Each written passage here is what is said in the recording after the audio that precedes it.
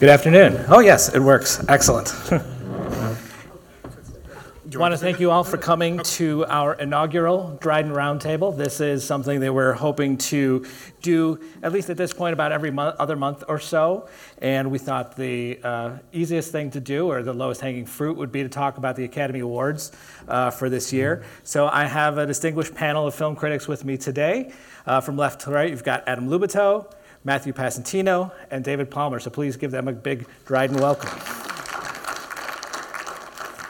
So I wanted to talk up first about your history with the awards and how that's evolved over time. Let's start with David. All right. Since you're the awards guy. Yeah.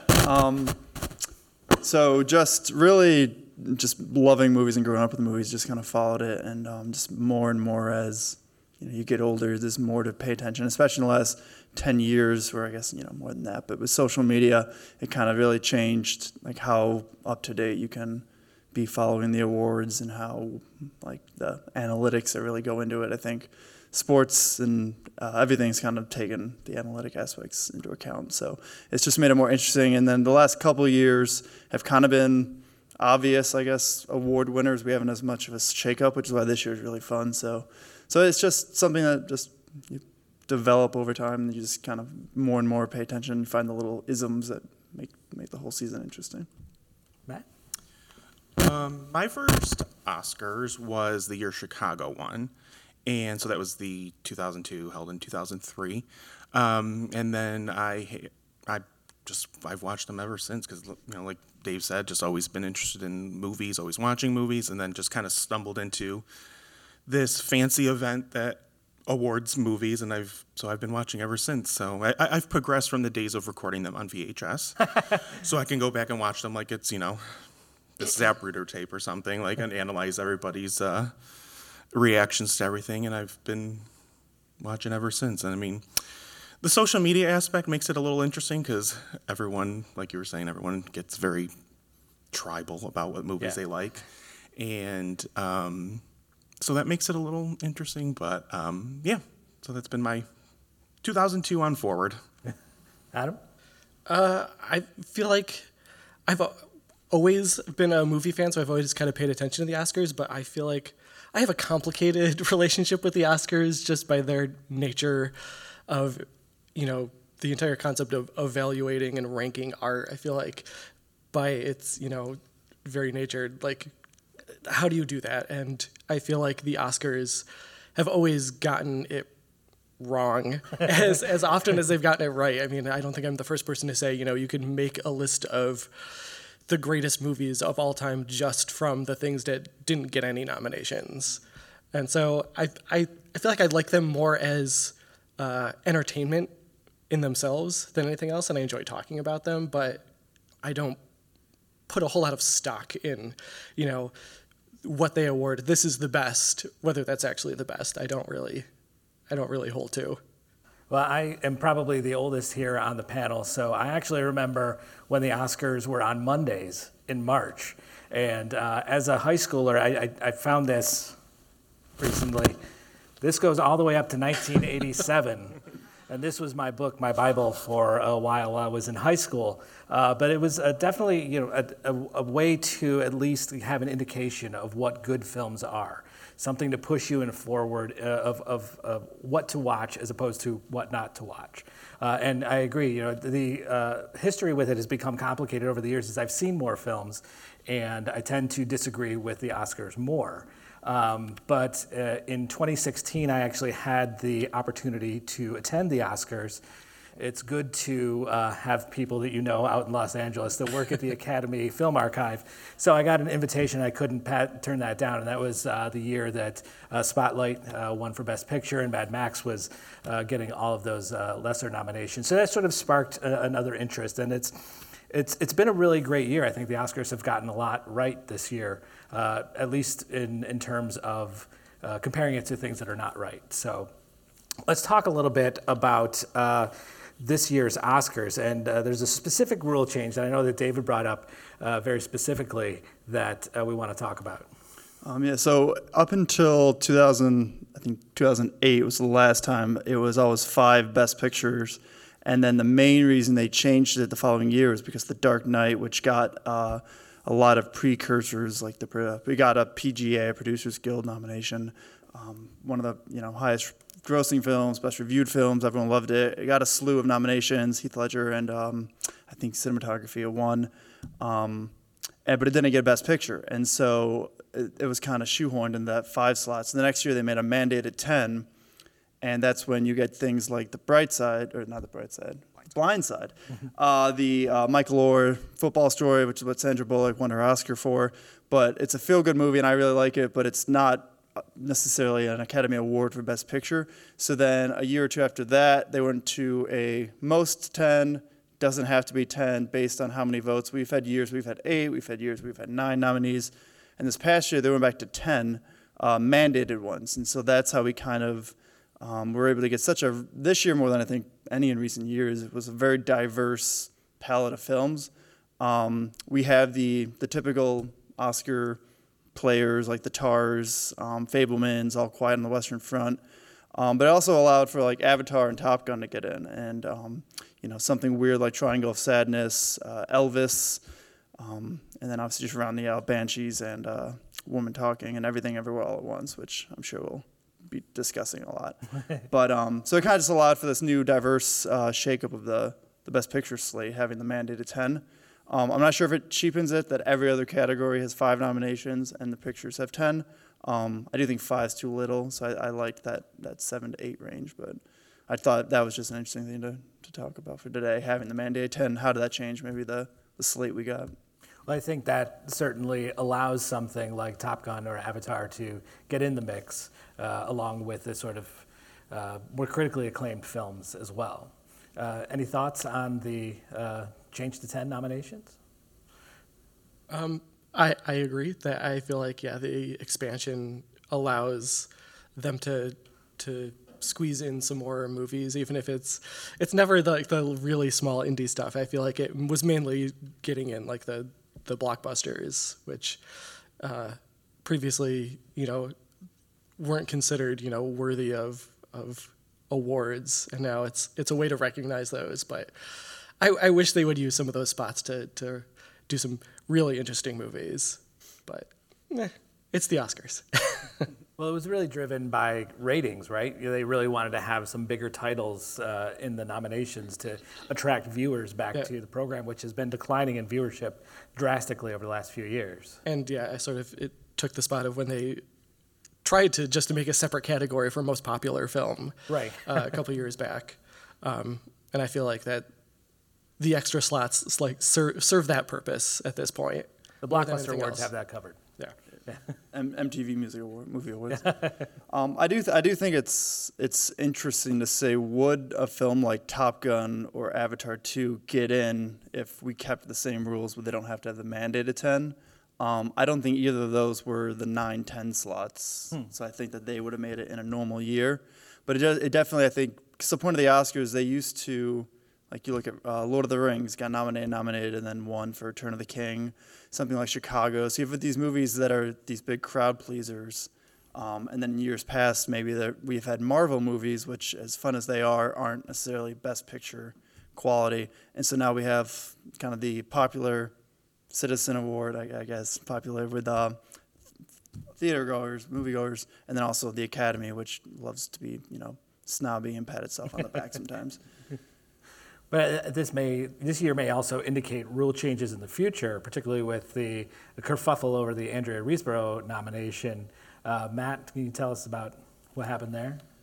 So, this movie To Leslie, which Andrea Riseborough was nominated for, it kind of came about that some friends of hers were getting the word out, friends in Hollywood were getting the word out and about this movie and tweeting about it, and I don't think there's anything wrong with that, because I think that there's so many movies that pay for fancy billboards and fancy parties and have their fancy friends get the word out. I mean, she just used her fancy friends. So I don't think there's really anything wrong with the way it went about. I mean, I do get the conversation around it, but I more so think her nomination causes a question about bigger proceedings and procedures, rather than, maybe that nomination not being entirely justified to be there. So, they say they're going to rework social media campaigns. I think the biggest slap on the wrist will probably go to Frances Fisher,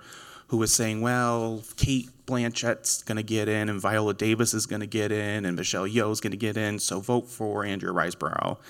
But then Viola Davis did not get in, and right. Danielle Deadweiler did not get in. So I think that is what caused the bit of controversy. So I appreciate this nomination. Would she have been on my personal ballot? Not necessarily, but I do think I appreciate this nomination because I am someone who just this year, I vote in Critics' Choice, and then all three of us vote in Greater Western New York Film Critics.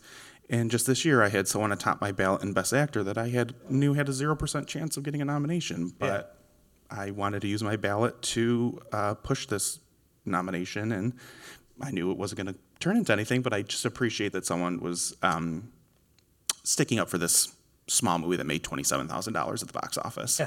So, and then I think whether it got her the nomination or it didn't, I think it did a very important thing of getting people to see a very, very small movie, because it kind of just kept rising on like the iTunes charts because people were curious about this movie now.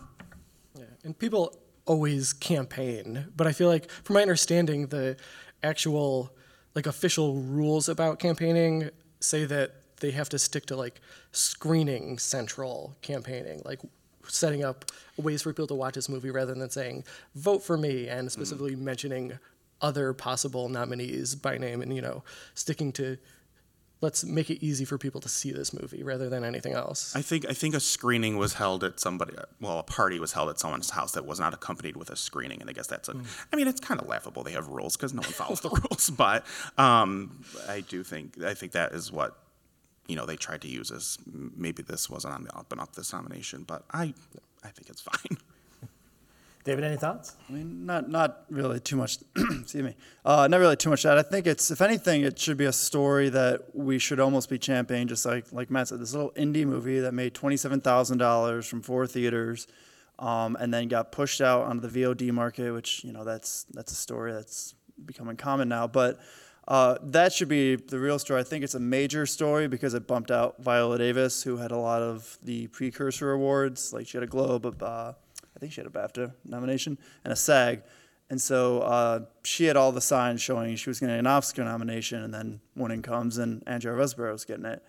And so I think that's more of why people were a little bit up in arms about it, of who she bumped out, more than this fun little grassroots campaign. And so I think they did say that they're going to look into the violations, if there were any, and maybe change the rules. I don't think her nomination was ever at a real risk of getting removed. But I think part of it, too, is just Hollywood, like you were getting at. It's just they're upset that someone kind of didn't play within their allotted inside baseball rules. And so it's kind of one of those things. So I think I think it's a cool story, like Matt was saying. And it's a well-deserved nomination. She might have been my 5 if I had seen it before the voting year ended. But so I think it's a good nomination. I wouldn't have complained. And she's been putting in great performances for years now. So it's nice to see her recognized. And this movie didn't really come out of nowhere is the thing. It wasn't well seen, but it did premiere at South by Southwest, which is no small festival, and Richard Roper at the Sun-Times had it on his top 10 list, very high up. So she's got she's up for a couple independent awards, and so this movie really didn't come out of nowhere. And I think people are like, well, no one knows what this movie is, and maybe on a grand scale that's true, but this movie really, at the end of the day, didn't come out of nowhere. So is this maybe an argument, as Adam was saying, of making the other categories deeper as well? The show is already long enough. If we double the number of nominees that we're announcing, it could take a little bit longer. But there is quality beyond just those 5 that are being nominated. I agree with that sentence, and then I also think keeping it at 5 makes it an interesting race. Everyone in the category has a race, because if you look, not to make a sports analogy, but the NFL added one more playoff team, and then those games have consistently been lopsided in the first round because the drop-off of the NFL 6th seed to a 7th seed is massive. And I think that just adding a lot would not dilute the importance of an Oscar nomination, but I think that it would, because once everybody's special, nobody is, I think. And so I think keeping it at 5 makes it that hollowed number. Yeah, I mean, at the end of the day, as silly as maybe some people might look at the Oscars, it's still a competition. Mm-hmm. So, I mean, I think it's just kind of how the cards fell this year, and I mean, everyone gets upset with their favorites not being nominated. I always do. So, I just think it was. I mean, I think the math worked out that like 200 and some odd people had to vote for her. So, I mean, that's more than just a handful of fancy friends. And I think when people get upset about snubs, like the voters aren't getting in a room saying, okay, let's nominate this person, let's not vote for this person. Like there might be a couple behind closed doors deals, but I don't think there's ever really enough to validate a conspiracy about voting and snubs and everything. And I feel like I would rather the Academy focus on, their efforts that they've been doing the past few years of diversifying their membership. I feel like that will make for more interesting nominations in the future as they keep up those efforts rather than just expanding the number of nominations. And I think that leads right into the way that the voting actually works, because each of these categories has its own, well, except for the acting, which covers all the acting categories, but each of the other categories has its own group or committee that nominates. So the cinematographers are nominating cinematographers, editors are nominating editors. So they are the ones that really know exactly what work was done within those categories. So which gives credence to the term, it's an honor just to be nominated, because it's your peers that are giving you that nomination. Whereas the voting goes to the entire membership. So that's why we often see sort of the most of something get nominated, the most editing or the most special effects, as opposed to the best as known by the people within those committees. But the best picture for the last couple of years has had what do we call it? The preferential ballot. Preferential ballot, thank you. Where it's actually ranked from 1 to 10. The members rank the movies in the nominated category 1 to 10, and then they get a point system based on that, so that it's really shaken up things. Even though one film may have the most number 1 votes, it may not win Best Picture because another film has so many more high votes than it does. And that's why we see so many people.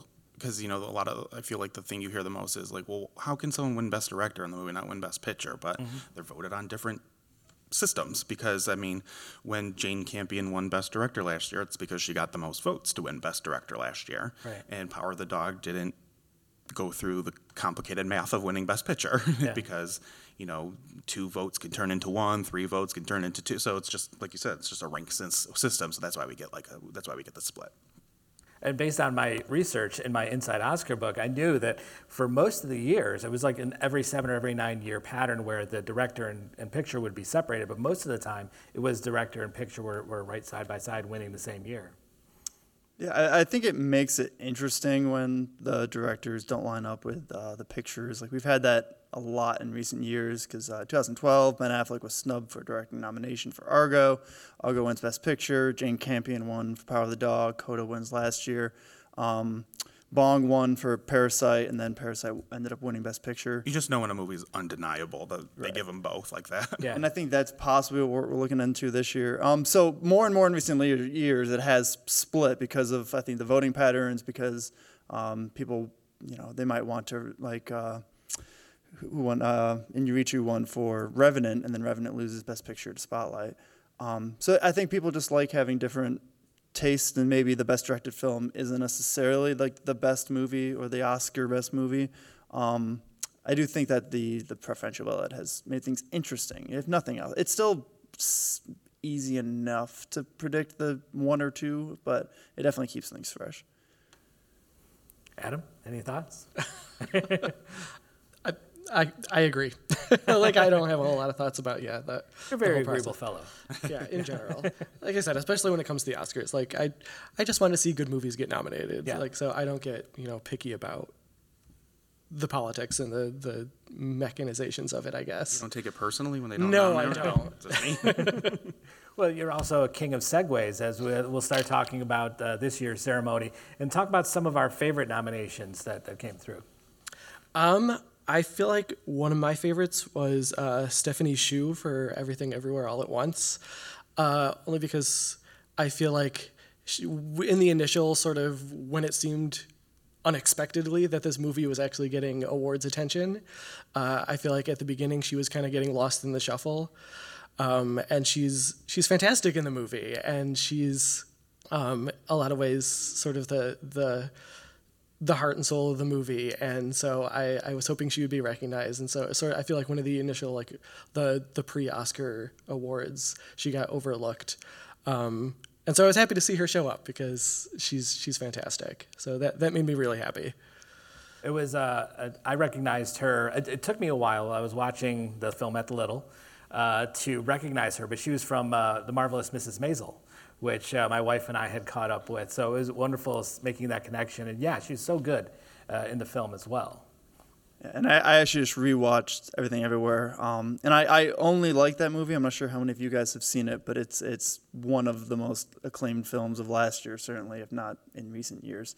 And I only think it's like good. And so it's a damnation of the film. But I think she's great. I rewatched it yesterday, and so I was able to know what I was looking out for. And I think she's really great. I think she's probably, besides Michelle Yeoh, she's probably my favorite performance in that film. Yeah.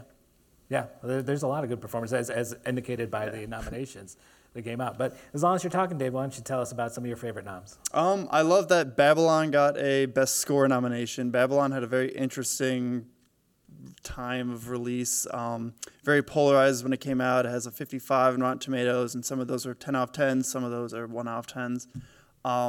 So it was always interesting what it was going to get. Ended up getting 3 nominations, I think, costume, production, and score.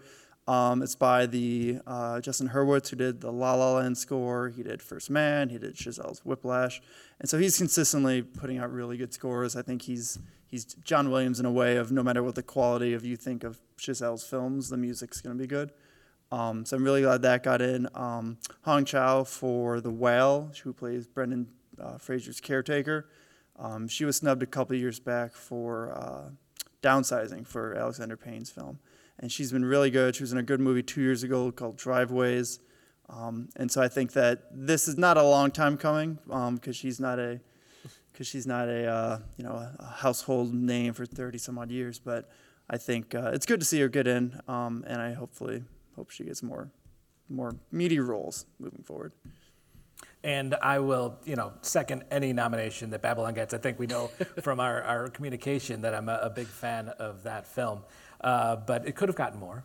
It should. I'm not taking it personally, but it's fine. It will. I think Babylon will age well. It'll be one of those movies that people will look at in 10 plus years when they're going over Chazelle's filmography, and I think that'll be one that ages a little more gracefully. Because I understand why no one might like that movie. It's very long. It's very gratuitous. It's very obvious in a lot of points about what it's trying to say about Hollywood. But I love that film. It was in my top 10. But yeah, I'm glad it got at least score because it deserves to win that. Matt, any favorite nominations?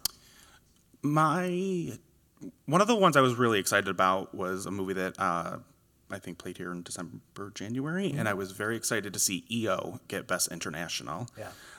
It won't win, but that movie I kind of put on in the midst of screener season. I was like, okay, an hour and a half movie from the perspective of a donkey, and it was thrilling. Like it was the biggest surprise I had last year of a movie I kind of had no real expectation for, and I bet it played really well on the big screen. But because it's gorgeous and it's gritty and it's dark, and so I was very excited about that, and to see Tar get nominated in editing and cinematography was very exciting for me because I think that movie's just miraculously made.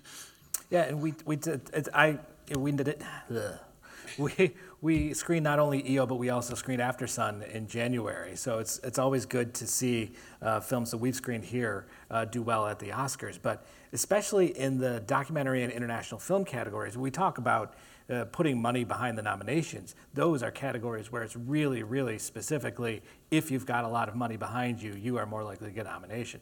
HBO and Apple and all these companies tend to have films like Navalny is another documentary nominated from HBO for Best Feature Documentary. So I think that's really where, if the Oscars were going to change something specifically, I would love to have them address that a little bit more.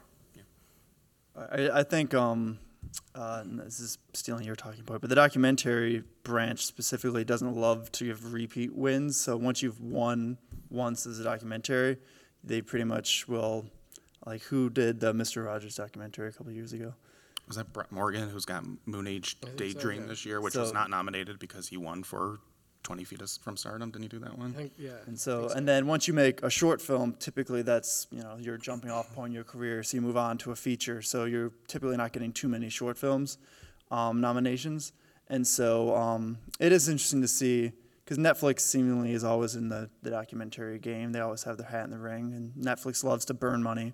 And so they need to focus on making more good projects and less just more projects.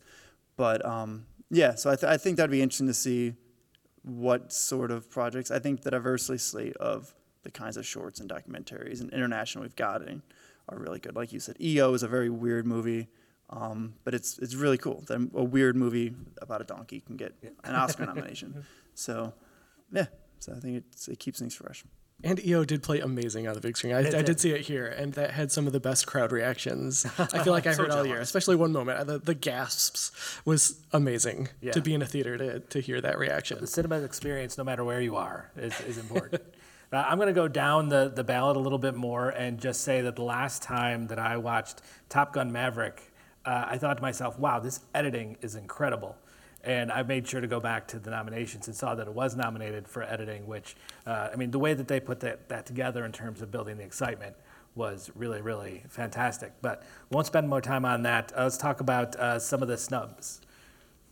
Dave? The most heartbreaking one was if you saw Till, because Danielle Deadwyler is just this performance as Emmett Till's mother. In the aftermath of the nominations, people like to think, well, why didn't this get nominated? It's very fair that a lot of people didn't want to watch Till. But there's a scene when she takes the stand during a court case, and it's a very well done movie, and where she takes a court case that the director holds the camera on her, and you're like, oh, she's going to win an Oscar for this. And then she didn't even get nominated. That was the biggest one. And when you're watching the nominations, it's like, it takes you a minute when you're going through them to be like, who's not there? Who's not there? Who's not there? Who's there? Who's not there because of Andrea Riseborough? Yeah. And so then that was a big one for a snub. Adam? I think the one I was most disappointed by was Decision to Leave, not getting an international feature. A movie that I loved, Park Chan-wook's mystery romance that I feel like up until the nominations come out was everyone was expecting to be like a front runner, and then to see that not show up was personally very disappointing for me. Well, that category specifically, anything outside of North America, you're shoving all into one category with 5 nominations, half the nominations of Best Picture. There's so much great international cinema that's coming out. We've got a couple more Rochester premieres coming up here at the Dryden that are still 2022 films, but there's a lot out there that it could be recognized, and it's just having that money behind it that really helps it get noticed. So, but Decision to Leave was Neon, right? No, that was Mubi. Mubi, right? Yeah. So I guess they're smaller right now, but they're getting into theatrical distribution. So hopefully in the future they can get more films like that out there. Yeah. Because I feel like they were doing a good job of getting it seen, and I feel like at least in my social feeds was seeing a lot of reactions and seeing them do screenings, and so hopefully they'll keep that up because they're putting out some really interesting movies. Dave? I'll definitely double down on the Danielle Deadwyler for Till. When I saw that, I had seen it the day after Tar, so I had seen Cate Blanchett, who's a possible front runner for Best Actress. And I'd seen Danielle Deadwyler, and Danielle Deadwyler is my number one for the rest of the year. I think she's gut-wrenching in that film. I think that she's fantastic. She's very strong. So I think, like Matt said, I think part of it was that voters and audiences maybe didn't want to go out and see a movie about Emmett Till.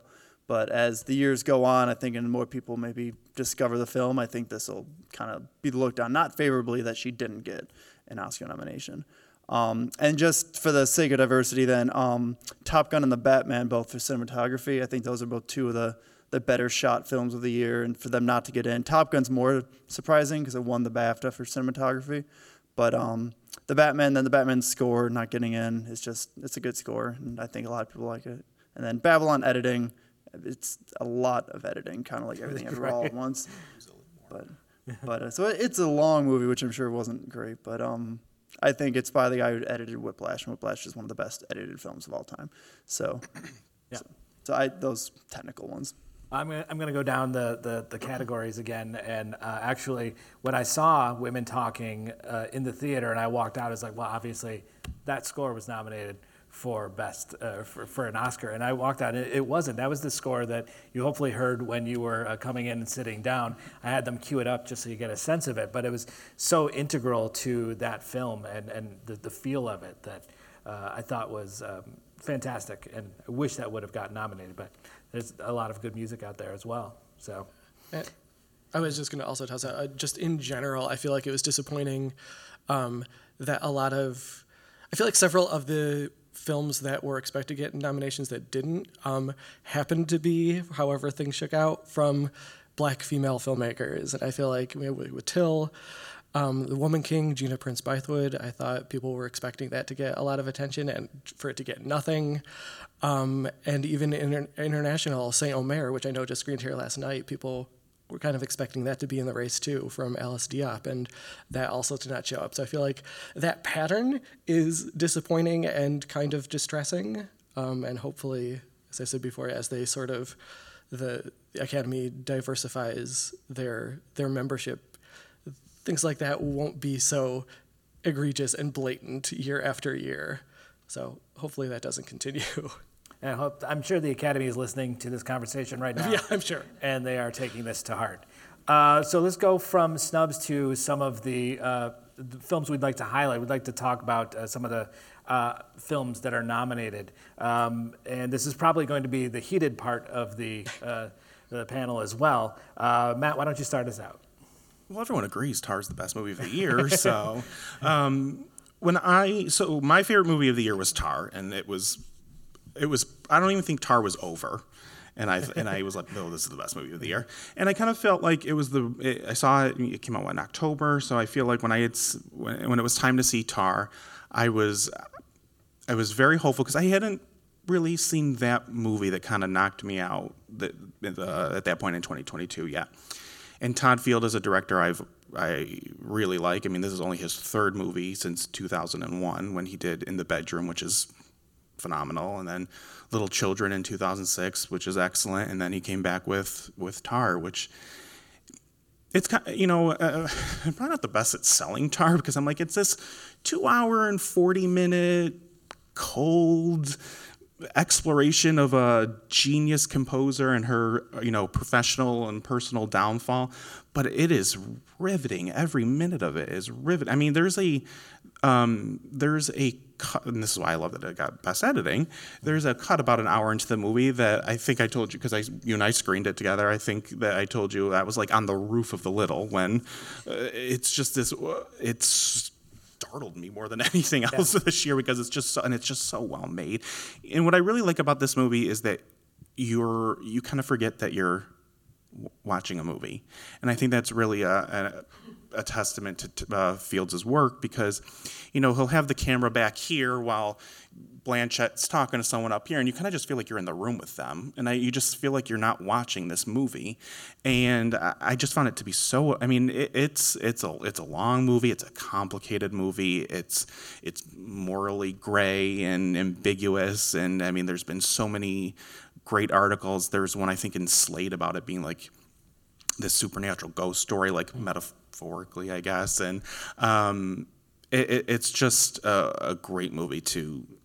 I mean, it's dense, and it's just. I mean, that's the kind of stuff that excites me when I go to the movies. It's just something that you could just pick apart, and I mean, I just think it's just really well made too, like just exceptionally made.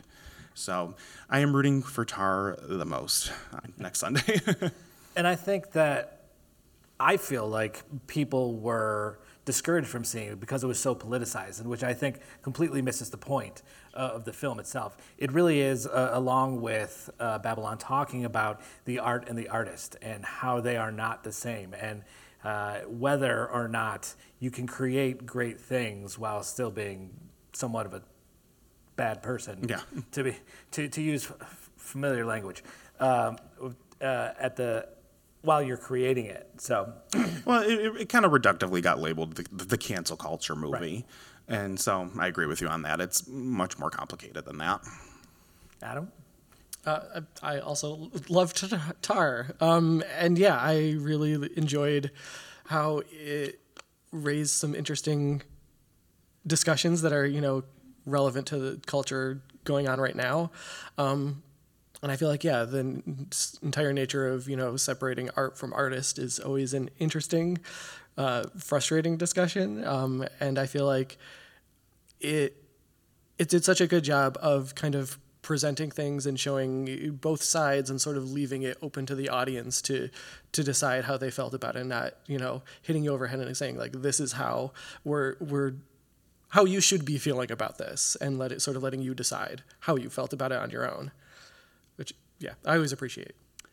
I'm just like Everything Everywhere. I thought Tar was good. I think it's a solid film. I think Kate Blanchett's great in it. From what I remember about it, because I saw it back in October myself, and it didn't stick with me as much as these guys, but I think it is a bit. I think its removedness that some people see as the plus. I think I didn't go in fully expecting, because I had never seen one of Todd Field's films, so I do have to rewatch Tar, because it takes a while to be like, oh, this film's not going to tell you this person's a bad guy, this person's a good guy. Some of the things are obvious, and so in hindsight you can appreciate that, but in the moment when you're kind of like not quite whiplashed by a film, but you go in expecting one thing, it's another, not to the fault of the film, but sometimes if the film is made to make you feel cold and you don't go in knowing that, you're something like, well, why am I not liking this main character I just spent 2.5 hours with?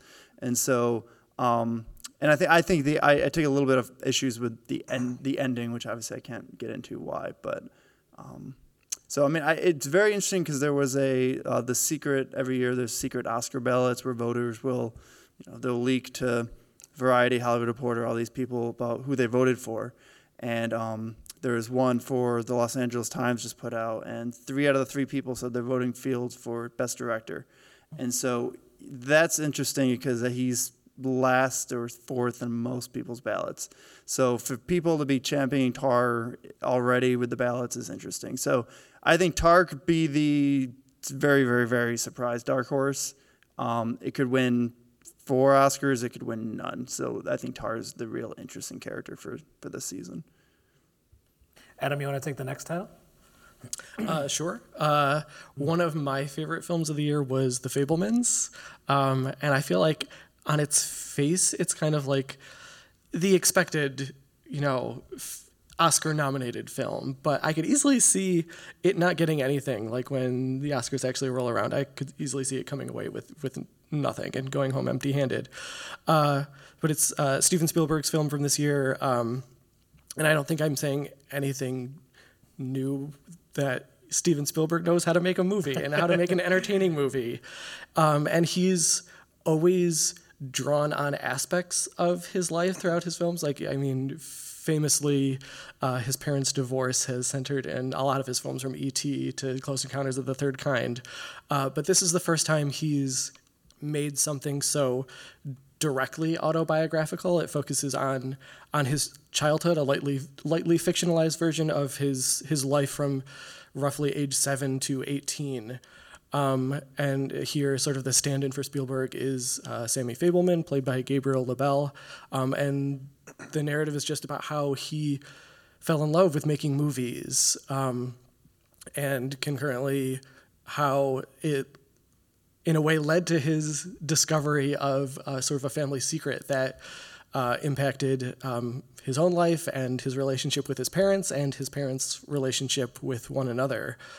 And I think people kind of wrote off The Fabelmans as indulgent, sort of just Spielberg making a movie about himself and about, this is how I became the great artist I am today. Right. But I feel like there's so much more going on in that movie about, art and how we use art to process the things in our lives that, we otherwise wouldn't be able to grapple with. And also, I think the cost of dedicating your life to something and the nature of that, meaning that some other aspects of your life are not going to be as much of a priority, for better and for worse. And in this case, his family. And, excuse me, I think it's a surprisingly honest portrait of Spielberg. Like, I don't think he comes away like, it's not a glowing portrait. There's a lot of stuff in there that I think is kind of dark. And my partner, Matt, and I, the scene we often talk about, like, that stuck with both of us, is there's a scene late in the movie where his parents sit the family down and announce their divorce. And it's the scene where, obviously it's a very traumatic moment and heightened emotions, and his sisters are screaming and crying. And there's this moment where it just cuts to him imagining how he would shoot this if he were making a movie. And I think that says so much, again, for better and for worse, about where his priorities lie and how he thinks and what sort of it's done to him mentally and how he processes things. And so I love that movie so much, and I think it's so interesting and it's so personal, and it's just an entertaining movie to watch. Like, for me, I thought the performances across the board were pretty great. I loved that movie, and I hope people see it and give it a chance and don't sort of just go, that's another movie, Hollywood, about Hollywood, and making movies are wonderful, but because I think there's a lot more to take away from it. Agreed. Yeah. Matt? I'm ready. I know your feelings. I go from talking about how Tar 2.5 hours of slow downfall of somebody is thrilling, and then 2.5 hours of The Fabelmans. I lost my patience with it pretty quickly. So I am one of those people that I just kind of like, pretty quickly into the movie. I was like, Steven Spielberg is great. I know. And then movie lost me kind of early, and it didn't really win me back. So I'm a little cold on Fabelmans, honestly. But your passion for it is wonderful. I won't hold it against you, I promise. I'm only a slightly more warm cup of tea on this one. I think The Fabelmans is a good movie that if it was by and about any other director, we wouldn't really care about it. I think that Michelle Williams, who plays not Steven Spielberg's mom, she's up for an Oscar in Best Lead category. There's a very strong argument to be made she should be in supporting. There's also a very even arguably stronger case that it's not a great performance. And that's a very interesting nomination. I'm not sure if I know you said across the board, so I'd be interested in hearing the Michelle Williams opinion. But I think Paul Dano as the dad is great, and he got snubbed for an Oscar. I think the young man who plays young Steven Spielberg is great. Seth Rogen is even decent in a supporting dramatic role, and I think we've seen with the likes of Steve Jobs, Seth Rogen can act when he wants to, just like Adam Sandler and all these comedians. The issue is like how often they want to sit down with a Spielberg or a Fincher or one of these guys and make a serious movie. But Fabelmans, I think, is a solid little 50s, 60s period piece that, again, it didn't have to be 2.5 hours. It's one of those movies, but Breaking your heart. Tony Kushner wrote the script with Steven Spielberg, and he's been nominated before for various other films. Munich is one of his nominations. And so if the Academy gives it anything, I hope it gives Spielberg for his passion project, and then Kushner's first ever Oscar win for the script. It might win director. Fabelmans is another one. I think it could win. We could win it with 6. It could win 0, and I think it's up for 10, 9, something like that. It has a lot of nominations, so it'd be interesting to see how Fabelmans does. But I think it's fine.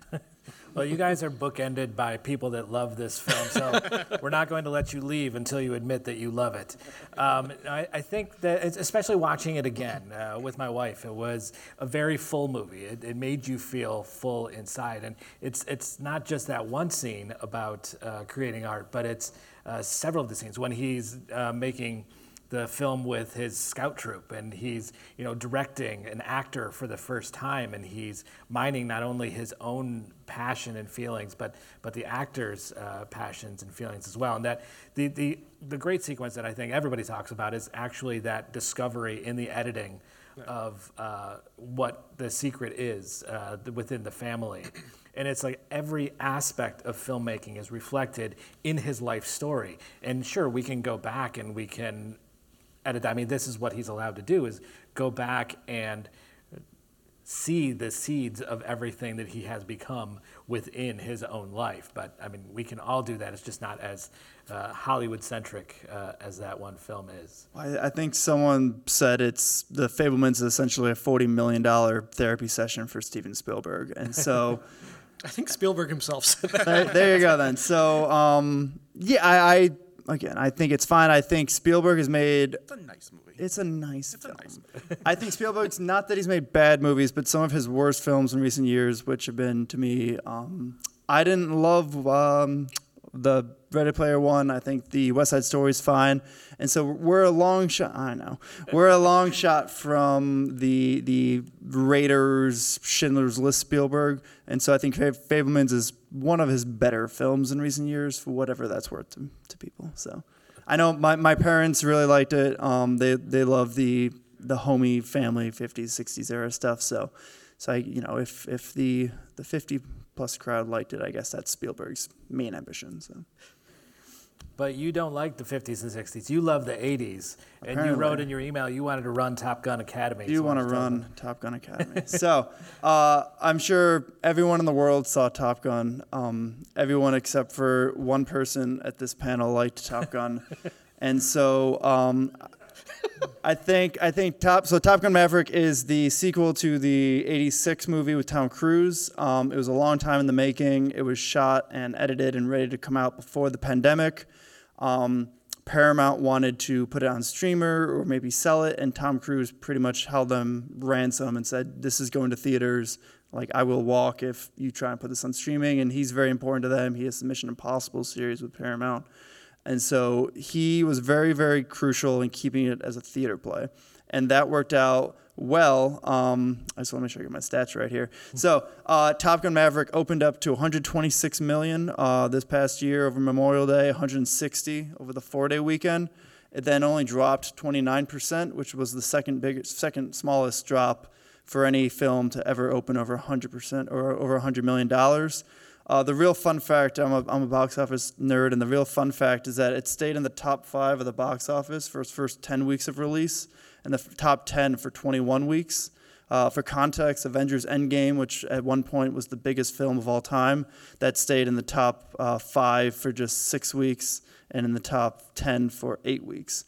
And so Top Gun had this huge cultural impact and this huge saving of cinemas. And it was just this big event that we haven't really had in a while. And we haven't had a non-Marvel blockbuster seemingly in forever. And so for this sequel to this 25-year-old movie that's coming out, and it only cost $170 million for it to become the number 11 highest-grossing film ever, and then get a slew of Oscar nominations. It got Tom Cruise, his first one since Magnolia in '99. Jerry Bruckheimer, who's a producer, and he's known for the Bad Boy franchise, Armageddon, these big disaster movies. So for him to be an Oscar nominee is kind of cool. And then just it ended up getting a script nomination, which was surprising. But then it got some very interesting character. It got Justin Marks, who wrote The Jungle Book. It got Peter Craig, who's Sally Field's son, and he wrote The Batman. He got in. And then Ewan Kruger, who wrote all the Transformers sequels, which is as good as, of course, Top Gun. And so he got an Oscar nomination. So Top Gun kind of brought, I think, people together in an era of both movies and the world where there's a lot of tribalism, a lot of back and forth, where it's just like this, this simple, straightforward action movie with a bunch of practical effects and a pretty straightforward narrative. And so So it was really good. It was my number 2 of the year. I think Top Gun did everything it had to do and more. And I think Tom Cruise, I'm glad he got his producing nomination because I think he deserved to get something of that if it wasn't going to be actor, which it's not an Academy Award performance, but he's good in the movie. Who is the dissenter? I think it's fine. It's just they're learning about flying, then they're flying. They're learning about flying. It's just kind of another one. It just kind of got a little repetitive in my taste, but I think if it wins Best Picture, which is not out of the realm of possibility, to be honest with you, if it does win Best Picture, then I think that kind of harkens back to when blockbusters used to get nominated and win Best Picture. So I'm not mad at Top Gun. I don't share the enthusiasm, and I think it only got an adapted screenplay nomination. That's more about the category. That's more about the category than the screenplay of Top Gun because it was slim pickings in that category. Adam? I was a fan of Top Gun Maverick. In terms of, big blockbuster Hollywood filmmaking, I feel like that's one of the best of that type of movie we've gotten in a while. In terms of, entertaining special effects and, action, but also enough story and enough moments for, the performers to actually act and have characters to play. I don't think it's nothing that, it was a spectacle that everyone wanted to see on the big screen. Like seeing that in an IMAX theater at a sold out crowd, like that was like one of the highlights of just in terms of a movie going experience that I had this past year. I don't hold anything against it, and I totally am fine with it getting, Oscar attention and a Best Picture nomination. Sorry, Matt. Well, I wouldn't say I don't hold anything against it. In terms of comparing it to something really original like Tar, it does rip off like several other movies, but it rips off great movies. And the opening is straight out of the opening of The Right Stuff. So, and the ending is completely a redo of the original Star Wars, which is, fantastic. Those are great films and crowd-pleasing films, but just in terms of comparison to some of the other films that I think present a more original vision, it's somewhat lacking there. But it absolutely, as I said, the filmmaking was very, very sharp and very effective for what it did. And, as much as Spielberg wants to thank Tom Cruise for saving cinema, I think having these kinds of films that want to get a large number of people out to the theater is great. I mean, at the end of the day, I think Top Gun Maverick is essentially a remake of the first Top Gun, just like a lot of these legacy sequels are that come out 15, 20 years later, and they bring back one original cast member, and they have a bunch of hot, new, attractive cast members. And so I think it's one of the better ones we've gotten because it doesn't feel forced. And it's one of the ones that not only does it not feel forced and it's a good movie, it's almost universally accepted as better than 86's Top Gun. I was going to say, for me, I think it's a better movie. Yeah. I don't think many people accuse 1986 Top Gun of being like a great, great movie. I think it's the whole meme of the volleyball scene, and like it was a moment within itself, and it lasted in the top 10 back in 86 forever. So I think Top Gun Maverick is one of those movies. It's a blockbuster built to last because it's a lot of practical effects and practical jets, and so it's not going to, in 10 years, we're not going to look at it and be like, oh, that didn't age well, which happens with a lot of the Marvel movies. Not to keep knocking out Marvel, but. So one of the films I wanted to bring up, and my only Best Picture nominee I'll talk about, is The Banshees of Inisherin, which I think I see in a different way than a lot of regular moviegoers, because I see that as an incredible act of empathy. When I started watching the film, I wasn't necessarily following the protagonist. I wasn't identifying with Colin Farrell so much as I was identifying with Brendan Gleeson. I was like, yeah, I can see that happen. Now, for background, this is a story about a small Irish island where two people who have been friends for a long time, one of them decides that he's not going to be friends with the other guy because he's dull. And he doesn't want to waste time necessarily with this dull person anymore, so he decides to say, this friendship is over, and if you keep on bugging me, I'm going to start cutting my fingers off. At which point I was like, yes, I've gotten to that point with people where... May he cast the first stones, who hasn't threatened to cut off a bondage. I've been at that point with people. I was like, yeah, I need to send a signal that, this is not working for me. And I think we've all been at that point. But what the Martin McDonagh, the writer and director of the film, does is he puts the film from Farrell's point of view. So the way I was reading it was that McDonagh was seeing himself as Gleason as well, but writing it from the point of view of Farrell, so we could get as an act of apologizing to those people that he may have done that with. Saying, yes, this is being nice is not necessarily a bad thing, and being dull is not necessarily a bad thing. And to put myself in the shoes of that character, I can build a film around that person and sort of come back at myself about the way that I have acted in the past and give those people that I may have shunned a movie for themselves. Your thoughts?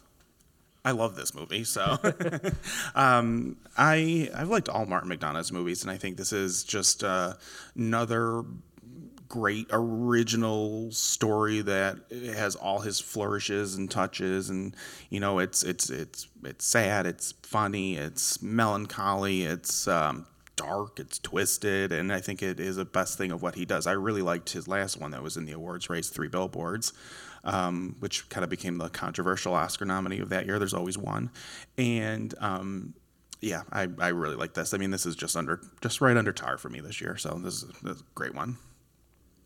Yeah, it's also up there for among my favorites. And I'm a fan of any movie that can walk that line of being simultaneously, absolutely hilarious and completely devastating, which I feel like that movie was. And I was really excited that all four of the main main characters of the film ended up getting nominations, because I think, again, that's an excellent ensemble.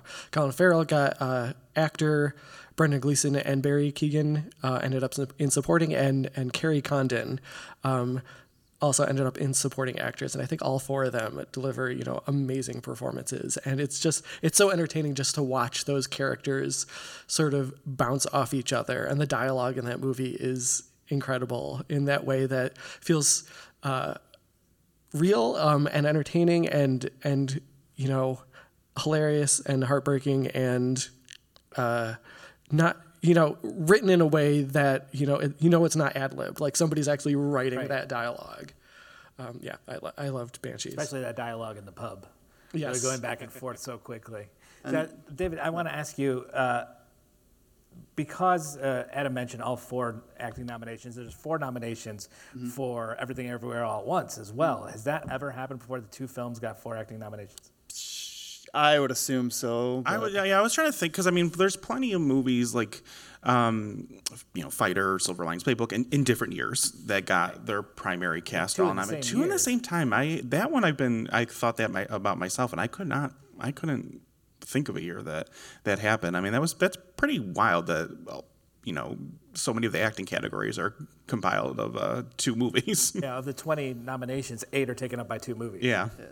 And just to give my 2 cents on Banshees, I would concur with everything said. I think Carrie Condon was my number 1 supporting actress of the year, and she seemed to be left for dead as we entered award season-ish. It seemed like it was Angela Bassett's train, and now it might be Angela Bassett, it might be Jamie Lee Curtis even. Carrie Condon won the BAFTA. So supporting actress is the one, I think, more than anything. We have zero clue for almost all the categories this year. But the dialogue, I think, is it's a feel bad treat is the ism that's used about McDonagh a lot, and I love all of his films as well. Banshees was one of my top of last year. And I get why people might not like it. Like it's mean, and you have to have the subtitles on because their Irish accents are so thick. It's like the joke I made after I saw it first was it's the first English film to ever require subtitles, and so I much Ken Loach. No, and so I think Banshees is again it's a very well made movie, and it's a very particular film, and it's one of those films that, like you said, it's very funny, it's also very mean, and it's also very heartbreaking, and it's human emotion, and that's why I think Banshees feels real as much as it does. It's like a very specific slice of this world that McDonagh created over in Ireland. And I feel like it fits in, it's always interesting each year the sort of themes that emerge that show up in several movies. And I feel like one of them this year was about the need for kindness. And I feel like that Banshees falls into that. Obviously, Everything Everywhere. Yeah. I would say EO, even Living. I think, I thought it was interesting that, Fableman's even as Fableman's, which, as a message I can also get on board with. Some of that also probably factored into my liking it so much. Matt, you've got our next one? Yeah, Everything Everywhere All at Once. I mean, this is all signs say that this is the front runner for Best Picture. I mean, it's a movie that people just have loved since last March. It premiered at South by Southwest, and it was just this quirky sci-fi comedy that is just really, it's been such a word of mouth hit. I mean, it made over $100 million at the global box office, and I think the most going into the Oscar nominations, you follow the race. You knew this movie was well loved, but it got 11 nominations for this tiny little movie. And, it got a lot of expected nominations, but then it got things like costume, which I thought was very inspired for that movie, and song and score. And so, I mean, this is when we were talking about how the voting works, I mean, this just kind of signifies that the entire Academy really liked this movie because each branch pretty much gave it a nomination. Right. It is a movie that I love in large chunks. I think as a whole, it's another one that kind of gets a little repetitive in the last 45 minutes, but I mean, the cast is so good, and if it wins Best Picture, it's going to be a fun Best Picture, and then we could stop kind of having the conversation of like, well, they only, Oscar movies. What's an Oscar movie? Because Everything Everywhere All at Once is not really an Oscar movie, and now it's going in with 11 nominations. I think even if I don't love it nearly as much as everyone I've spoken to about it, I think that it will make such a good Best Picture winner, and I always appreciate a good word of mouth hit. Adam, Matt, and I saw this all at the same time. Sneak preview at the Little. And that's another one that, it was apparent at that screening just what that movie was going to become, just based on the reaction of the crowd and talking to people after. Like, people love that movie, and I think with good reason. And I love that, if you had asked me back when it came out, if this movie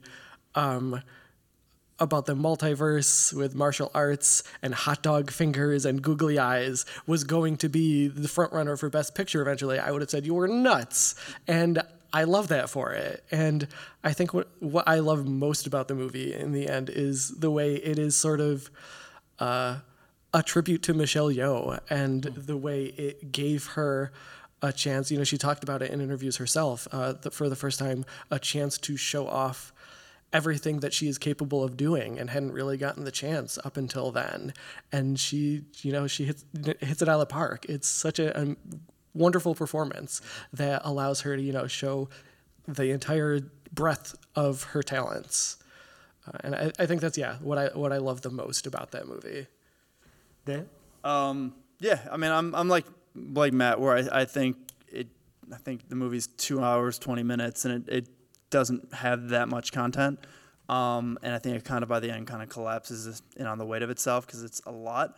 But it's an inspired the direction's inspired, the performances are inspired. It's a lot of editing, and it's a very different kind of Best Picture nominee, and not even nominee, much less front runner, much less winner.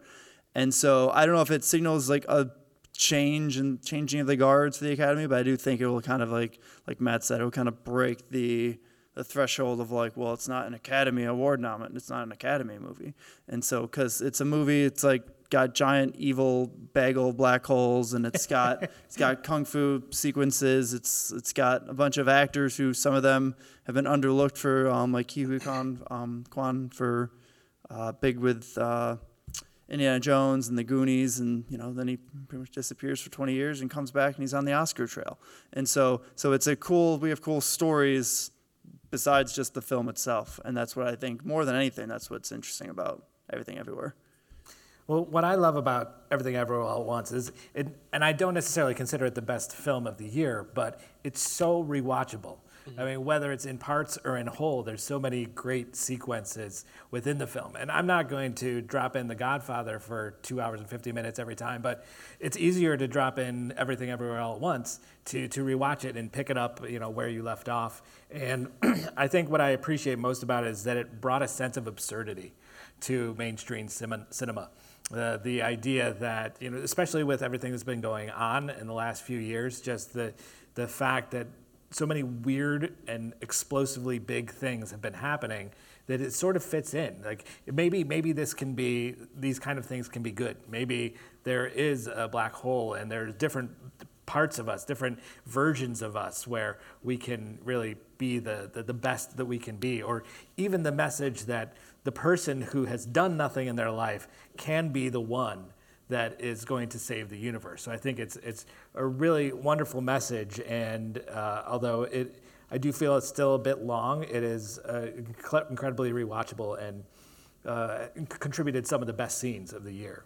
So. Like you said, you just can't be mad at something so original and bold in that way, becoming so mainstream. I mean, it's easy to, some detractors think, like this is the niche movie in the but it's not. It has become so mainstream with 11 nominations and a lot of money at the box office for what it is. So, yeah, I think it's a great story, this movie. And Dave, you've got our next one. Yeah, so All Quiet on the Western Front. It's made by Netflix. It's a remake of the movie of the same name from nearly 100 years ago now, based on the book about World War I.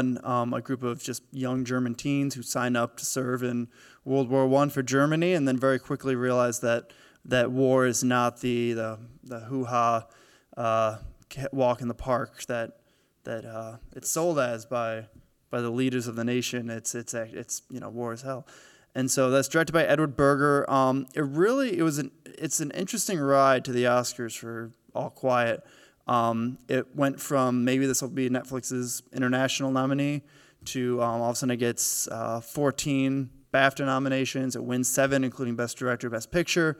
Oscar nominee morning, it gets 9 nominees, including Best Picture, International Film, script, and then that's production design, cinematography, sound. So it's all of a sudden this behemoth that it came from. It might get 1 nomination. I didn't see it until January, early February, so it missed out on it probably would have been my top 10. But it's just very interesting to see something like that win the BAFTA and then clean up at the Oscar nominations. And we have to give it until the last bell rings on Oscar Sunday, we have to give it some weight that it's going to steal some awards, possibly from Everything Everywhere. It's going to throw things off. In a non-Avatar year, I think this or Top Gun would be competing for visual effects. They typically like to go with the traditional, the less you see, the better as far as visual effects go. But Avatar is just, Avatar is a monster of its own creation. And so that's synonymous with special effects. So not Everything Everywhere, All Quiet, the other A movie with a long title. But it's interesting. I don't think it's going to win Best Picture. It did not get Best Director at the Oscars. That went to another international film for Triangle of Sadness. That director got in. And so it's a weird slate for All Quiet, but it's a good movie. It's very well made. It's, with Dunkirk, 1917, we're getting a lot of these war movies recently, which won't help it probably, but with voters. But I think it's a good movie, and it got everything it needed to get nominated because it's very well crafted, if nothing else. I have this problem sometimes where I see a film either based on the same material or a remake of it that I can't get out of my head that previous one that I love. So this happened with Nightmare Alley a couple of years ago, and I promised myself I was going to go in to watch and completely forget that original film, but I couldn't help comparing. And that 1930 film is so devastating to me that having that in mind, and the thing that this version does for me is it really brings you into the war that they didn't have the kind of filmmaking capabilities with back in 1930, but it also takes away a lot of the build-up to that. The fact that they were all caught up in this nationalist fervor and that they were believing in that and the fact that they were not taught to think for themselves. And I think that's the big message of the entire film, is that you need to think for yourselves instead of following particular leaders. So I had trouble with it, and I just watched it recently, so maybe I need to go back and watch it again. But as of a first viewing, I haven't gone back to watch Nightmare Alley, the new version, yet either. But I don't know if you have to. Maybe I need to go back with a little bit more distance and see how that affects me again. You guys? It's interesting to hear you bring up that, what that movie changed from its original versions, because I've heard that a lot from people, and the things that it took out. People feeling that it ended up changing the ultimate message of the movie, and some of the major themes of it were missing. And so it's interesting the fact that it got a Best Adapted Screenplay nomination when I've heard so many complaints about its adaptation. For me, All Quiet is an impeccably made movie that I really did not like. It just it's an amazing spectacle. It's beautiful. It's well acted. The special effects and makeup are incredible. But in the end, I felt like it was a war movie that we've seen before, and it about the horrors of war. Like, I feel like I've seen that movie before many, many times. And I also admit that before I watched it, I had read someone's take on Letterboxd, saying that they didn't understand the difference between this movie and a slasher film. And I love slasher films, but I was like, oh my God, yes, this is a movie, introduces a cast of young teenage characters, and then you watch them get massacred in various horrible ways, and then it ends. But then that got me spiraling because I love horror movies and thinking about the fact that it's in a context like this that, this is great art. But when it's a guy in a hockey mask and a machete doing the same thing and the same story, that is junk. And that sort of got me spiraling about what is a worthy movie. And then I feel like that ultimately ended up impacting and making me like this movie even less, when maybe I would have liked it more. But again, yeah, I felt like I'd seen it before. Matt? Yeah. I mean, I liked this movie, but I do think that the craft, like you said, the craft of it is the star of the movie, and I do think its ascendancy into the awards race is interesting because this was not. I don't think, like you said, I don't think Netflix thought that this was something that was gonna catch on, and then it's got 10 nominations, 9.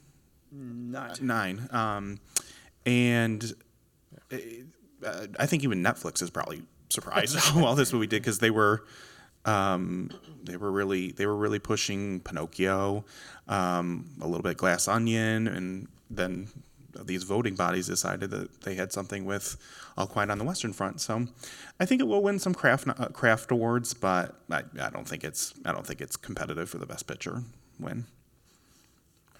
So before we get to some predictions and maybe some questions at the end, we're going to move away from the Best Picture nominees, and Adam has one that he wants to talk about. Another film I loved this year is Guillermo del Toro's Pinocchio.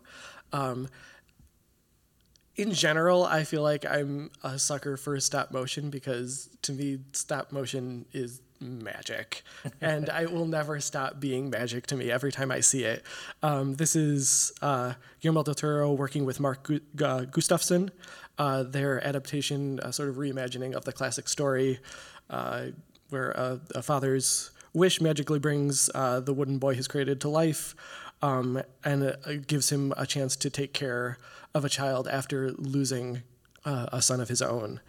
And I thought this movie was beautiful, both visually and its story. I feel like it's the major change they make is setting it in Italy during the rise of fascism and Mussolini's Italy, and I feel like that gives it a chance to add some interesting wrinkles to the story.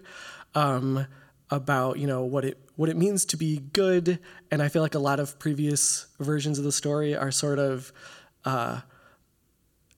tell kids and show ways caution against defiant behavior, and this does the opposite and sort of depicts the dangers of blind obedience and in the context of war and fascism, and that added such an interesting layer to the story that I don't think was an obvious choice, and it allowed for the sweetness and the darkness and the horrors of any Guillermo del Toro movie, and I feel like that sort of allowed him to make it his own.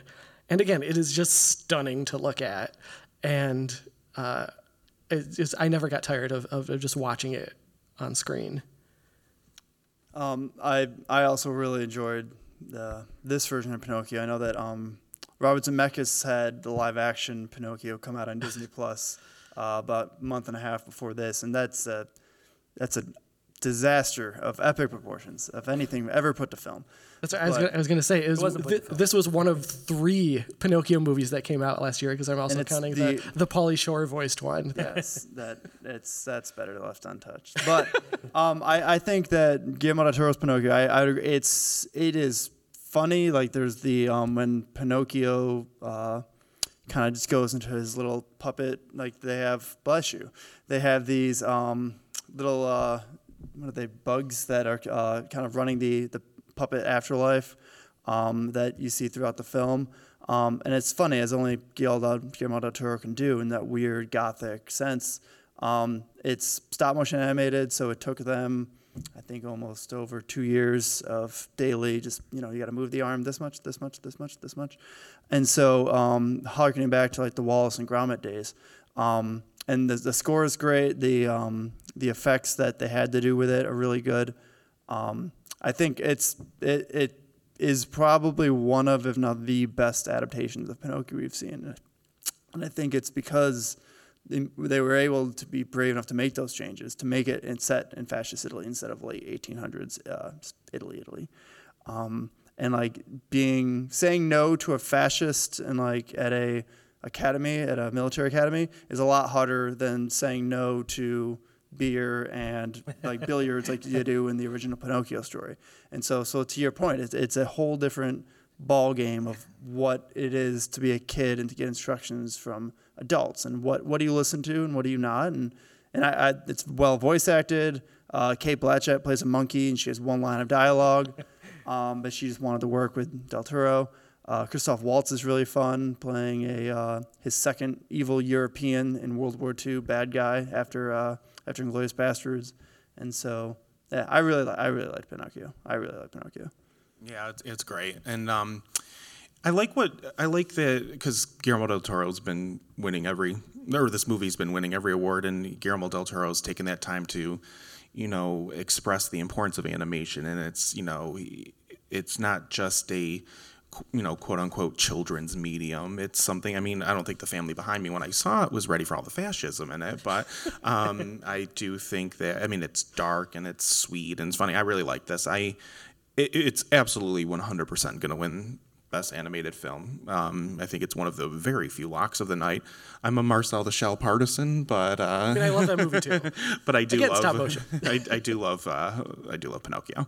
It was really good, and it's on Netflix, so it's very easy to watch. It's interesting that we brought this up right after All Quiet on the Western Front, because again, we're talking about fascism and resisting the authority, but we're also talking about adaptations of classic works and whether or not that the changes made to the original work enhance or detract from it. And I think it's a movie only, both of you touched on, that Del Toro could have made. And made it so successfully and in his own image. So I think that is, largely why it is so good. All right, so the last film we're going to talk on, again, down the list a little bit, is my beloved Babylon, which I was really hoping would get a lot more notices, but it's a 3-hour film that doesn't feel like 3 hours. It sort of feels long, but it's never static. The action is always going, the editing, the music, everything that contributes to that makes it feel like it's constantly going. And maybe this is possibly part of the cocaine-fueled early Hollywood milieu that it's depicting, but it's about essentially three 4 people, 3.5. Sidney doesn't get as much screen time as he probably should have. It's about 3 people in the late 1920s in Hollywood who are just about to find out that sound is coming and their entire world is going to be changed. But I love the fact that it holds these 2 ideas at the same time. Yes, art in general and cinema in particular is this magic that's able to communicate not only thoughts but feelings from one person to another. And yes, rich people, especially when they're given free reign, are completely terrible and can do many, many things that are unsavory. And all of these people are coming together, an actor, an actress, and someone who just wants to get into movies and ends up becoming a producer. They are all sort of on this collision with not only their own reckoning, but also with the coming of sound. And I loved it so much, and I have the ability to do this. I'm actually programming a film series here at the Dryden called Before Babylon, where we're looking at some silent films featuring the actors, actresses, and directors who inspired some of these characters, because it's very much historical, but it's completely not. Right. It's built around sequences. The first half hour is all about this party in the Hollywood Hills. The next 25 minutes are all about this first day on set for Manny as he goes to work. Which is my favorite section of that movie. Oh my God, it's so good. And they have like 5 films shooting all at the same time, which is not correct. But they did shoot outside in the early days of silent film. And there were occasions where there were musicians on set to play along with the music, but you're not going to have 5 films shooting out in the field with a full orchestra playing, as well as having all of these new people come on all at the same time. So it's this madness that is captured within this 25-minute sequence, and I think that's actually only one-upped by the first day of sound. That 20-minute sequence where they're trying to get just this one shot in the can, just with Nellie Leroy, played by Margot Robbie, trying to get her first line in this film out for the first time, to the point where somebody actually dies on set because they just don't know how to do this. So I'd love to hear your thoughts on this wonderful, wonderful film. Babylon is also one that stuck with me. I don't think everything about it works. It's a very messy movie, but I think a lot intentionally so. But it's ultimate. We've talked about it. For me, the ultimate takeaway that I'll step back. I feel like a lot of people wrote it off as just Hollywood making a movie about Hollywood, which is, of course, it's going to get awards attention. And of course, it's another movie in a long line of similar themed movies. But for me, the ultimate takeaway of the movie was that movies are incredible and movies are magic, but the business that is responsible for making those movies is literally hell and is responsible for the exploitation and destruction of so many people. And I think that's ultimately what I took away, and it stuck with me because that's something I do think about a lot when I watch movies, is the nature of Hollywood. There are a lot of ugly things about it, and so a movie that tries to wrestle with that, I really respected and really, really enjoyed a lot of aspects of that, and they, sort of even trying to grapple with that. I also love Babylon. I think it's going to age very, very well. Damien Chazelle, who did La La Land, he said that La La Land is the love letter to Hollywood, and then Babylon is the angry letter to the editor. And so he said it's a love letter for movies and I think he said like a condemnation of Hollywood.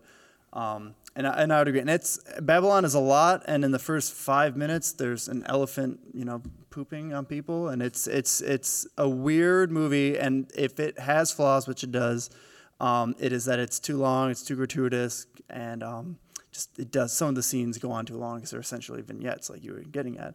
That being said, none of those flaws really mattered to me. I think that so much of what's good stuck with me with Babylon. I think Brad Pitt gives one of the better performances of his career. There's a scene he has with Gene Smart that I saw the movie in beginning of December, so we're approaching 3 months now, if my math is correct. 2 months, 4 months. Time hasn't been real in a while, but that scene has stuck with me about the impact that movies can have on people and on generations, and how when we watch a movie, we'll watch a Cary Grant movie from 60, 70, 80 years ago. Everyone in that film is dead, and yet we're talking about them and we're experiencing something. We're sharing a moment with them. And I think that that's what Chazelle really wanted to get across.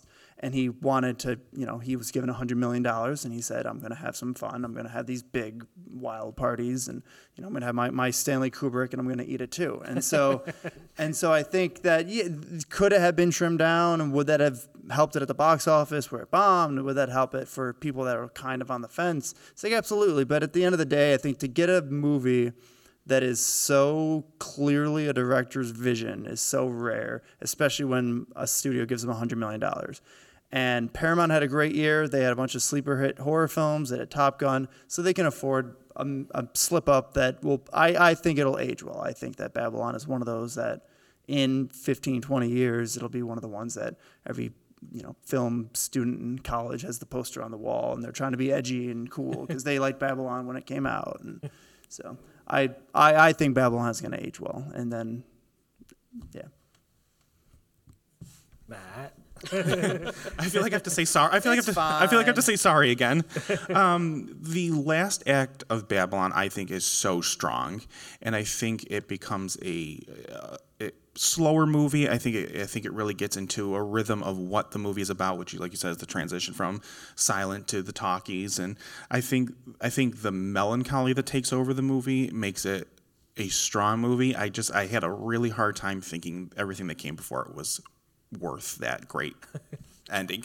The ending is very divisive. Something that does happen in the end is been talked about a lot, but I really like the very last shot, the last act, the conversation Brad Pitt has with Gene Smart. I think that is really the spirit of the movie. I think the first 2 acts is just Damien Chazelle throwing a lot of money against the wall and not all of it sticking.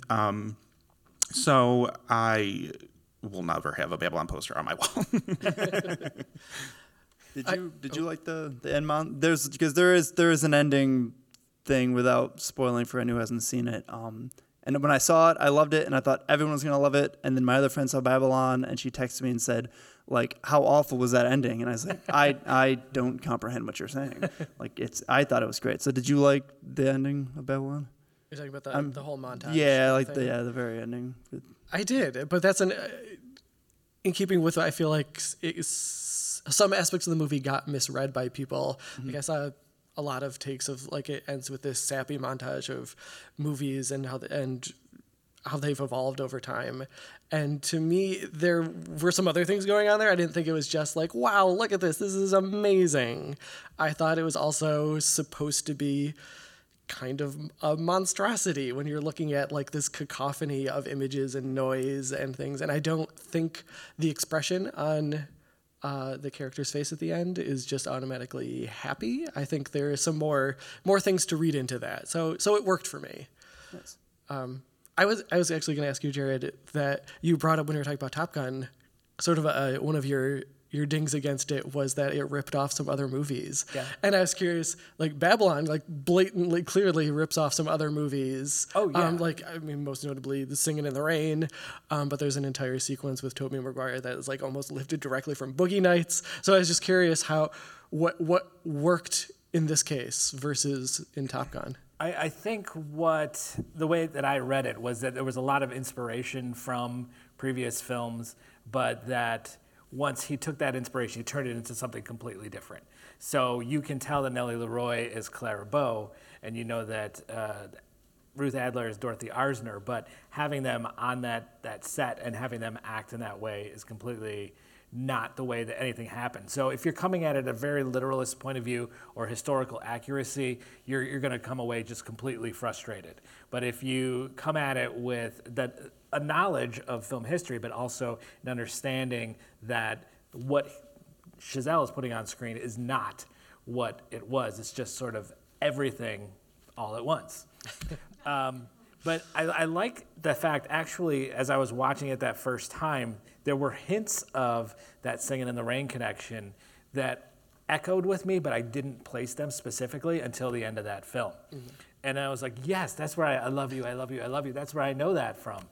But the fact that he has made a film, well, Singing in the Rain was a film about the change from silent to sound, but it was made in the 50s. And he's making a film that was taking place at that same transition, but then influences the creation of that film in the middle, which I think is really an interesting, to say the least, way to sort of structure that. So you're playing with time in both directions, sort of. You're referencing Singing in the Rain to make your film about that past event, but that Singing in the Rain was made about that past event at the same time and influencing now your movie that you're making, reflecting back. So we're going to need a flow chart. Exactly. And I mean, Damien Chazelle does not. He wears his influences on his sleeve because, I mean, he during the La La Land run, which I love, and he was not shy that he was making a Jacques Demy. You know, he was making Umbrellas of Cherbourg. So, I mean, he wears his influences, and he wears them proudly, and I think that's probably why people are like, oh, it's like ripping off Singing in the Rain. And, so I think he goes in knowing that, and he makes those clear. And I think that there is a difference between, like, being inspired by and homaging to, and then, I was like, borrowing. Like, you look at like, something like Joker, which tries to be, that's Todd Phillips, who directed The Hangover, trying to be Scorsese with A Taxi Driver and A King of Comedy. And that just comes off because he's not, all due respect to Todd Phillips, he is not a good enough director to pull off what Martin Scorsese can do. Damien Chazelle isn't trying, I think, to reinvent Singing in the Rain. I think he's trying to be, like, show an homage to it and show, like, either in Babylon's case, what was building to it, and then in La La Land's case, like, what built from it. And so I think that you can usually tell when they're homaging it or when they're ripping it off.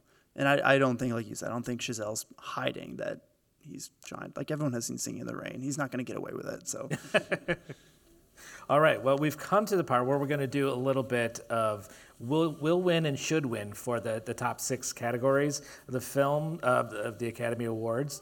And then hopefully we'll take some questions if you have anything else at the end of this very long session to add to it.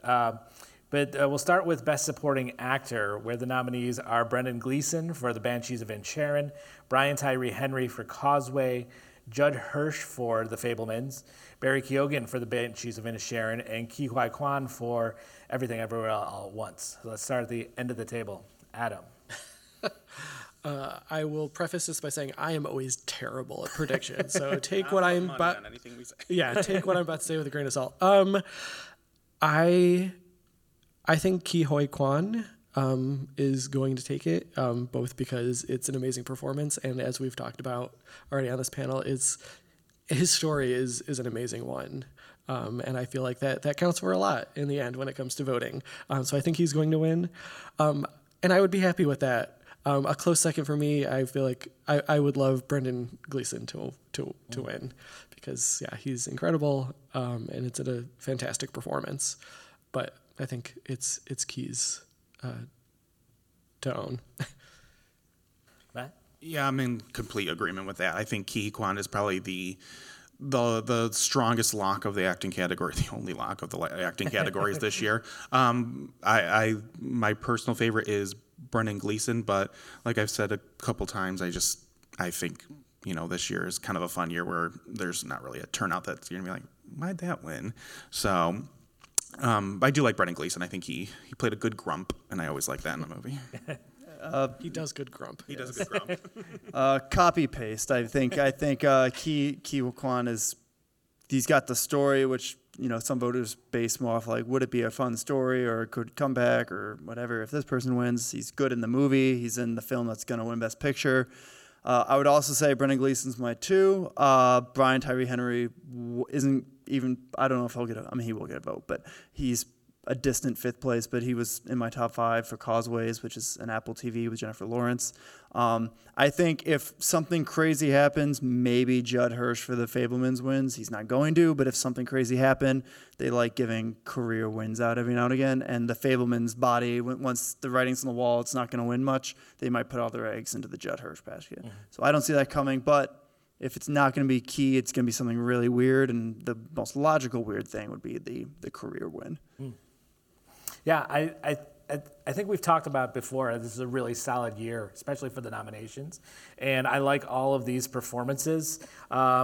If it wasn't Ke Huy Quan that I would choose for my will win, it might be actually Barry Keoghan, just in terms of the character that he played, and I know how much different it was. But they're all strong performances, even in Causeway, which I don't think a whole lot about it as a film. But I do think Ke Huy Quan is going to win that award. And it'll be a great moment. It'll be a great moment and a great speech. Well deserved too. So. And as good as Brian Tyree Henry is in Causeway, he'll show up again in future years. Like he's given amazing performance after amazing performance. Absolutely. So we'll see him again. Widows too. Yeah. Sign me up. So for Best Supporting Actress, we have Angela Bassett for Black Panther: Wakanda Forever, Hong Chow for The Whale, Carrie Condon for The Bad and Cheese of Inisherin, and the two nominees from Everything Everywhere All at Once, Jamie Lee Curtis and Stephanie Hsu. So, Matt, we'll start with you this time. This one's interesting because I think that the attention towards the longtime veterans of Jamie Lee Curtis and Angela Bassett, I think the attention there is now getting kind of split, which I do think that will make a case for a Carrie Condon win for Banshees of Inisherin, and I think she's a should win too. She puts those silly boys in their place in that movie. I hate to keep alt click delete, but I'd also say Carrie Condon. She was my #1 supporting actress of the year. If I had to choose and I had to take money out of the bank right now, I would still say Angela Bassett wins for Black Panther. I think that movie has the momentum as far as just, it's easily watchable on Disney. I mean, Banshees you can watch on HBO, but like every voter, they're going to have kids that want to watch Black Panther. They're going to know Angela Bassett for, a 30, 40-year career. She's good in the movie. So I think I'd be hard-pressed if either of the Everything Everywhere women win, that being Stephanie and Jamie Lee.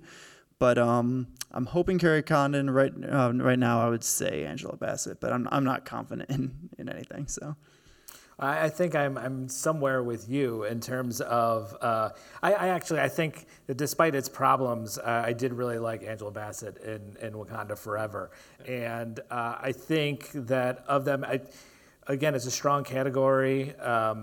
But I would probably, for myself, vote for Angela Bassett, and I think that she will win in that category as well. Adam? If you had asked me like a week or so ago, I would have said that Angela Bassett was going to win, and she probably would. I would be happy with that. I can't say she would get my vote because I already said that Stephanie Hsu was my favorite nomination out of the entire year. But she's great in it. You believe her as a queen, and she as we've said, has had an amazing career and probably should have an armful of awards already that she deserves. But I've been surprised that I've been in my feed. I feel like the consensus has started to build around Jamie Lee Curtis winning, which kind of surprises me on one hand, but kind of not. Just being an industry veteran, widely beloved. But I can't work up a whole lot of enthusiasm for that performance, as good as it is for the type of performance and the character she's playing. But I mean, out of that movie, you don't come away going, wow, Jamie Lee Curtis really stunned me in that movie. Yeah. But it seems to be like that may end up happening. Did she get nominated for Fish Called Wanda? No, this is her first nomination. Okay. She had, I think, one other SAG for True Lies, a couple BAFTAs, and 4 Globes nominations. But first Oscar, even just being Oscar nominee Jamie Lee Curtis, I think is a cool thing we can hang our hats on, if nothing else. She's just interested in cheering the movie on. I mean, if you're watching her in the interview, she's not. I mean, she'll applaud for whoever wins that kid. I mean, she just wants to see this movie get seen. We'll talk about actress in a little bit. She's I think become Michelle Yeoh's campaign manager. So yeah. Well, and she seems to be such an incredible person as well. I think her interaction with Rochester-based Fright Rags is an indication of that, just how much she's willing to support smaller businesses and particularly things that she's interested in. But from a cynical point of view, if we're talking about diversity, wouldn't this be the award that would signal that for Angela? Yeah, because I mean that's pretty much how the nominations fell. That would probably be the one acting win, and I mean Angela Bassett, she should have won for What's Love Got to Do with It, so she should have her Oscar already. Right. But yeah, she will. That's just another one that's going to be. She's great in the movie, and it'll be a great Oscar moment. I just really came away from Banshees really liking Carrie Condon. And I think no matter what your opinion on the Marvel movies, I think it is interesting and cool that a Marvel movie that even got an acting nomination, much less would win one. We've seen some comic book wins with Heath Ledger for Dark Knight, Joaquin Phoenix for the Joker, but for her to get it for a straight comic book movie would also be interesting. I hope Carrie Condon pulls it off, but we've had, Jamie Lee Curtis won SAG, Carrie Condon won BAFTA, Angela Bassett won the Globe, so it's wild out there. It's a race. Yeah. So Best Actor, we have Austin Butler for Elvis, Colin Farrell for The Banshees of Inisherin, Brendan Fraser for The Whale, Paul Mescal for After Sun, which we showed here, and Bill Nye for Living. Let's start with Dave. If you asked me 2 weeks ago, I would have said Austin Butler. If you asked me 2 weeks ago, I would have said Colin Farrell. Last week, I would have said Austin Butler. Now, I think after winning SAG, Brendan Fraser is the definition frontrunner.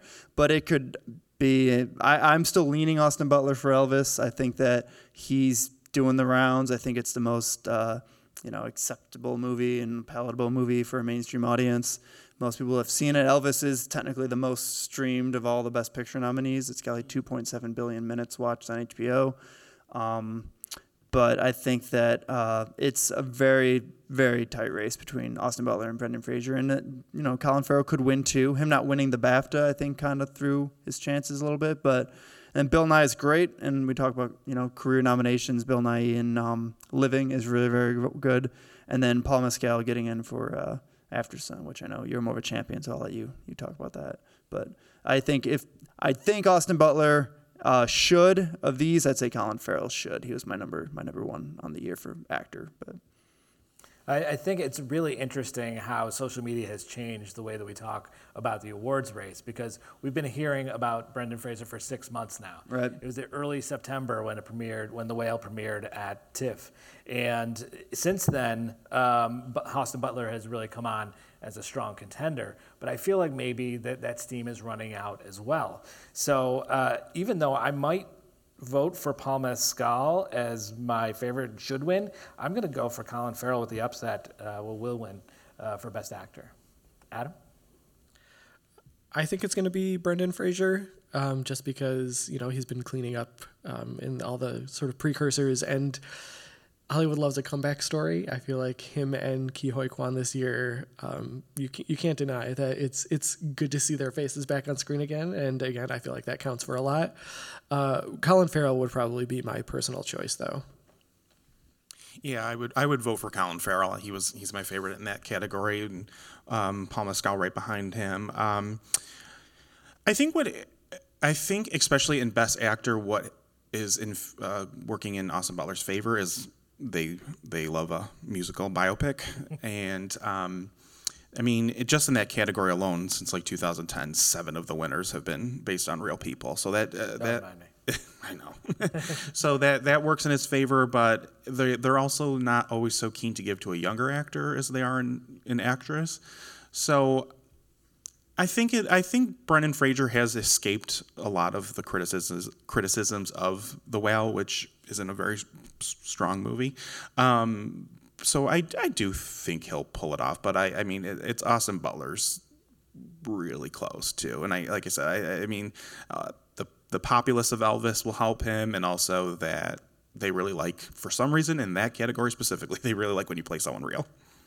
Yeah. So Best Actress, we've got Cate Blanchett in Tar, Ana de Armas in Blonde, Andrea Riseborough in To Leslie, Michelle Williams for The Fabelmans, and Michelle Yeoh for Everything Everywhere All at Once. Adam, we're back to you. I'm going to say will and should win Michelle Yeoh.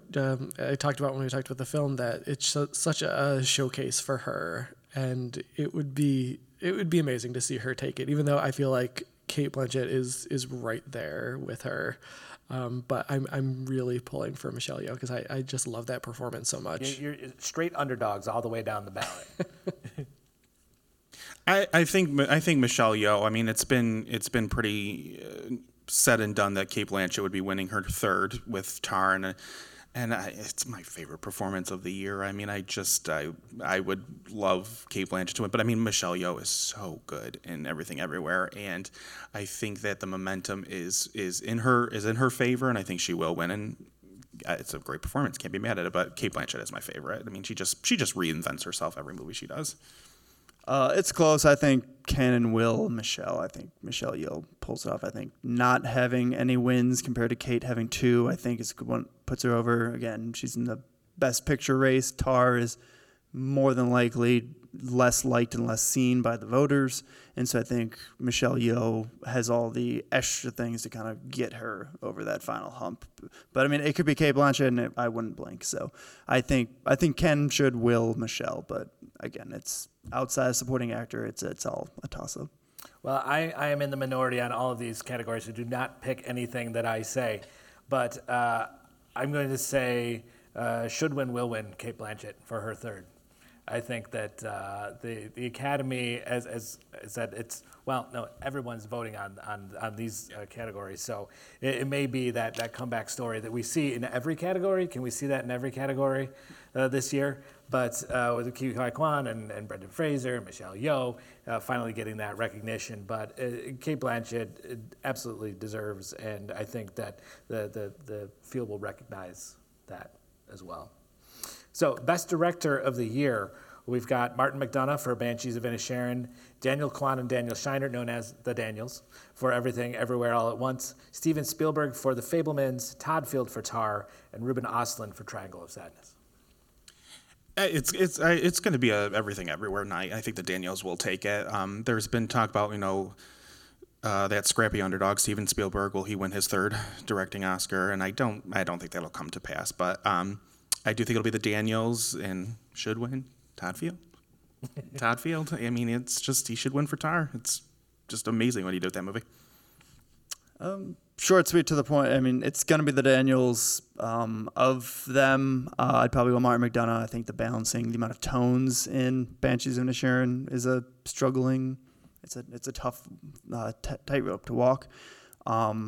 If maybe Spielberg can do an upset, but I think should win. McDonagh will win. I think Daniels is pretty.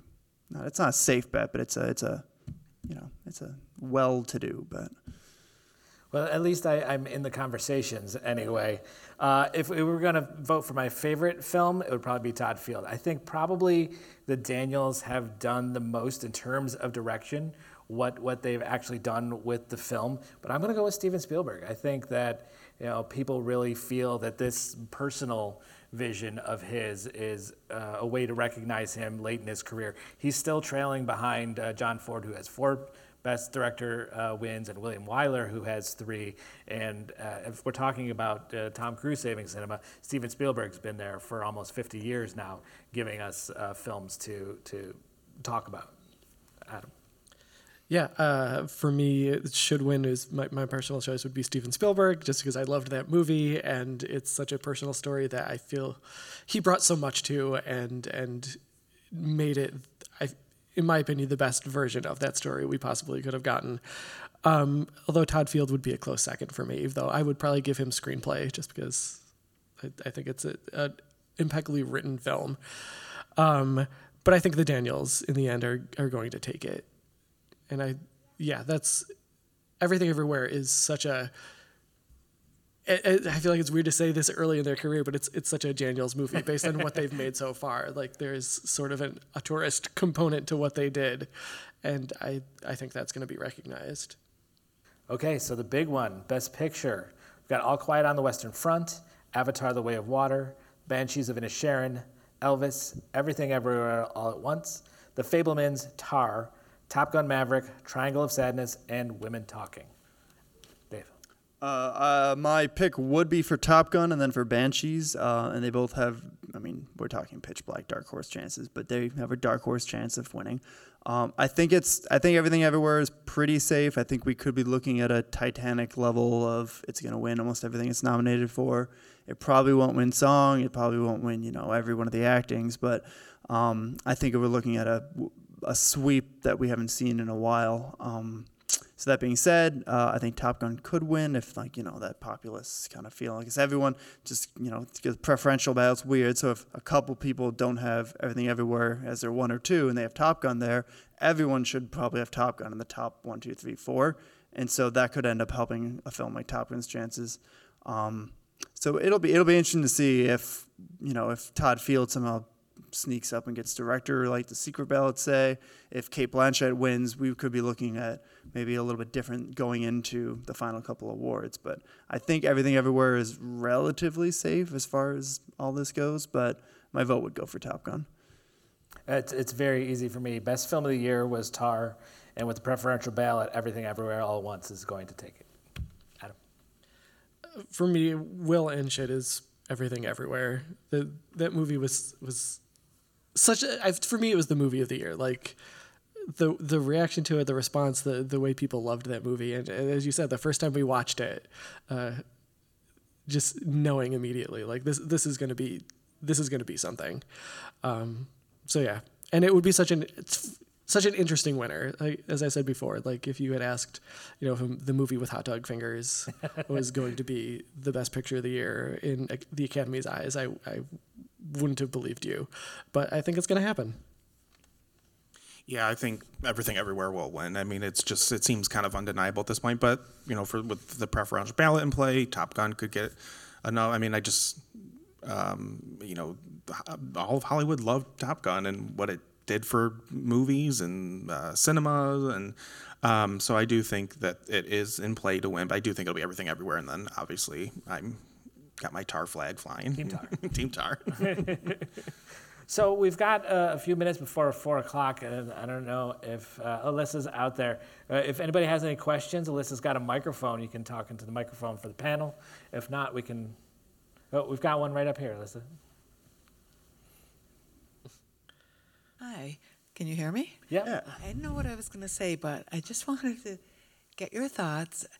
I look at this as 4 men talking. I want to hear what you think about women talking. I doubt that it would win Best Picture, but nobody said anything about it, and I just thought it was pretty amazing. I think Sarah Polley, the writer-director, I think she's going to take the adapted screenplay Oscar for that. It seems that it only has 2 nominations, which doesn't show strong support. I think the movie is very good, and I doesn't show strong support in the Academy for this movie that it's only got 2 nominations. But I do think she's going to take adapted screenplay, so it'll be honored, hopefully, that way. I think it's interesting because it seemed like Women Talking got a Globe nomination for score. It got each actress showed up at 1 different award show.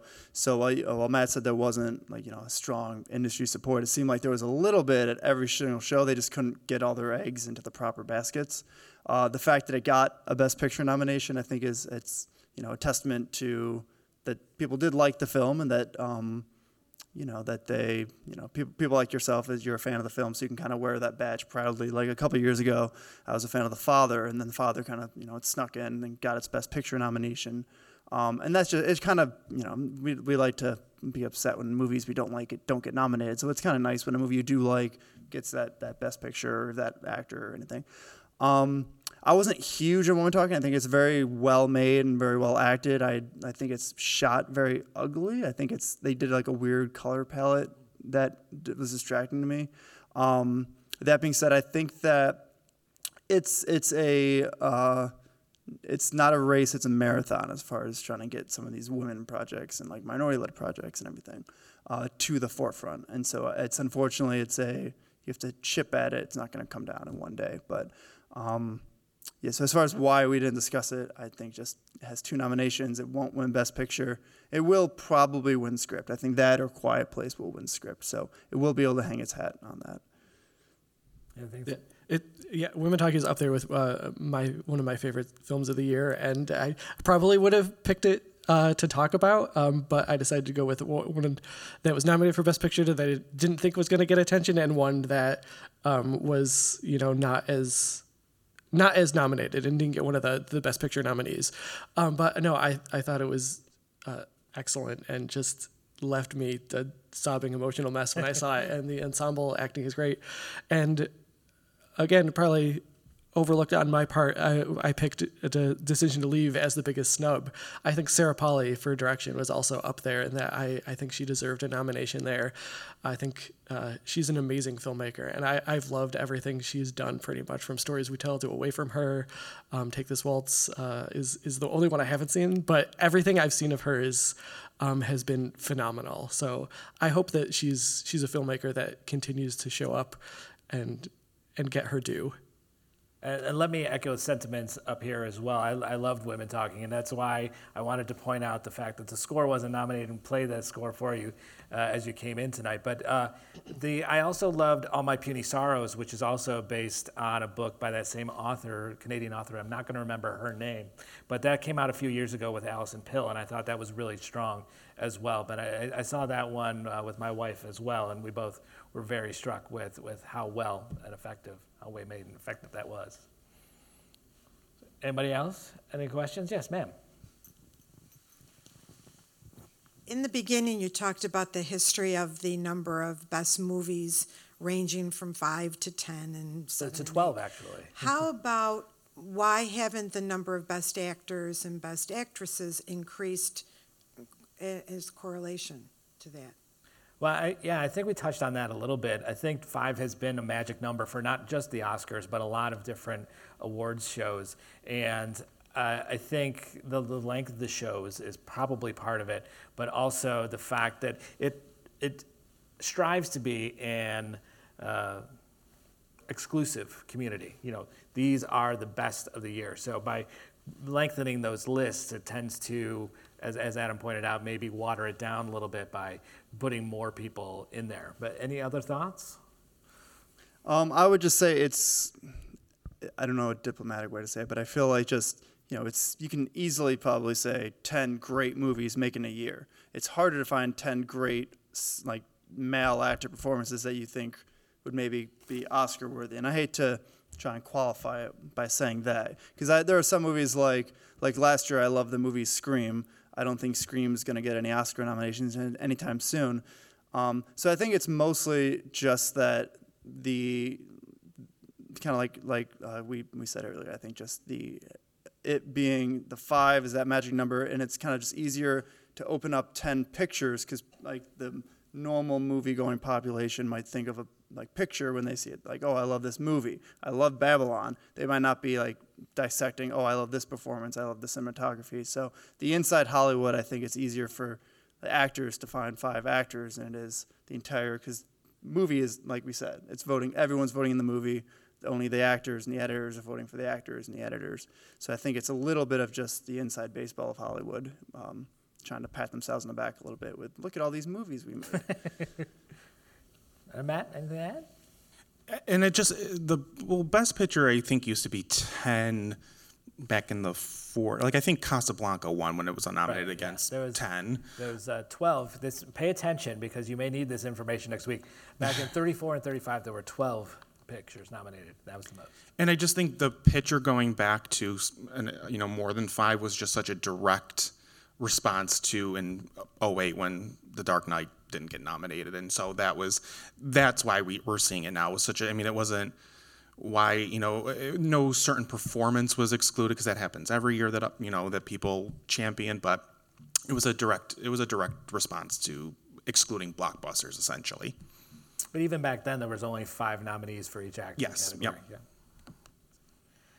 Any other questions from us? For us? As we can tell you that we want you to see as many of these Best Picture Academy Award nominees as on the screen as you can. You can still see Women Talking right down the street with our friends at the Little Theater, as well as all of the shorts nominated in the animated, live action, and documentary categories. And starting on Monday, both Cinemark Tinseltown and Gates and Regal Eastview and Victor are bringing back all of the Best Picture nominees, but they aren't showing each one every day, so you have to check their schedule before you head out to make sure you're getting the right movie in the right time. Guillermo del Toro's Pinocchio is streaming on Netflix, and Babylon is now streaming on Paramount+. So if you miss them in the theaters, you can find them there. But I want to make sure to thank all of our panelists for coming from the Greater Western New York Film Critics Association, but also individually for coming. And if you can tell us where, I know we all have active Letterboxd accounts, but if there's somewhere else where we can find your writing. I'll start down there. Yeah. I'll start. Yeah, go for it. Okay. You can find me on Twitter at DavePalmer41. My reviews are therealdealreviews.com. And then I'm on Letterboxd. I don't know what my name is. But yeah, so I appreciate you guys coming out. It's always fun to talk Oscars and just movies in general. It's fun. My name is Matthew Passantino. I write for BigPictureBigSound.com. I do just my weekly reviews there. And yeah, thank you, everybody. I'm Adam Lubitow. You can find me on social in those places under that name. Not a whole lot of ways to find my current writing. I used to be the critic for City Newspaper, but you can find me as a frequent guest on the Littles podcast, Movies at a Microphone. I'm also the program director for a film festival in Tallinn called Anomaly, so you can also find me there, anomalyfilmfest.com. Now it's time to thank all of you for coming to our inaugural Dryden Roundtable. Thank you so much. Please keep your eye out for the next ones that are coming up in the year. Thank you, guys.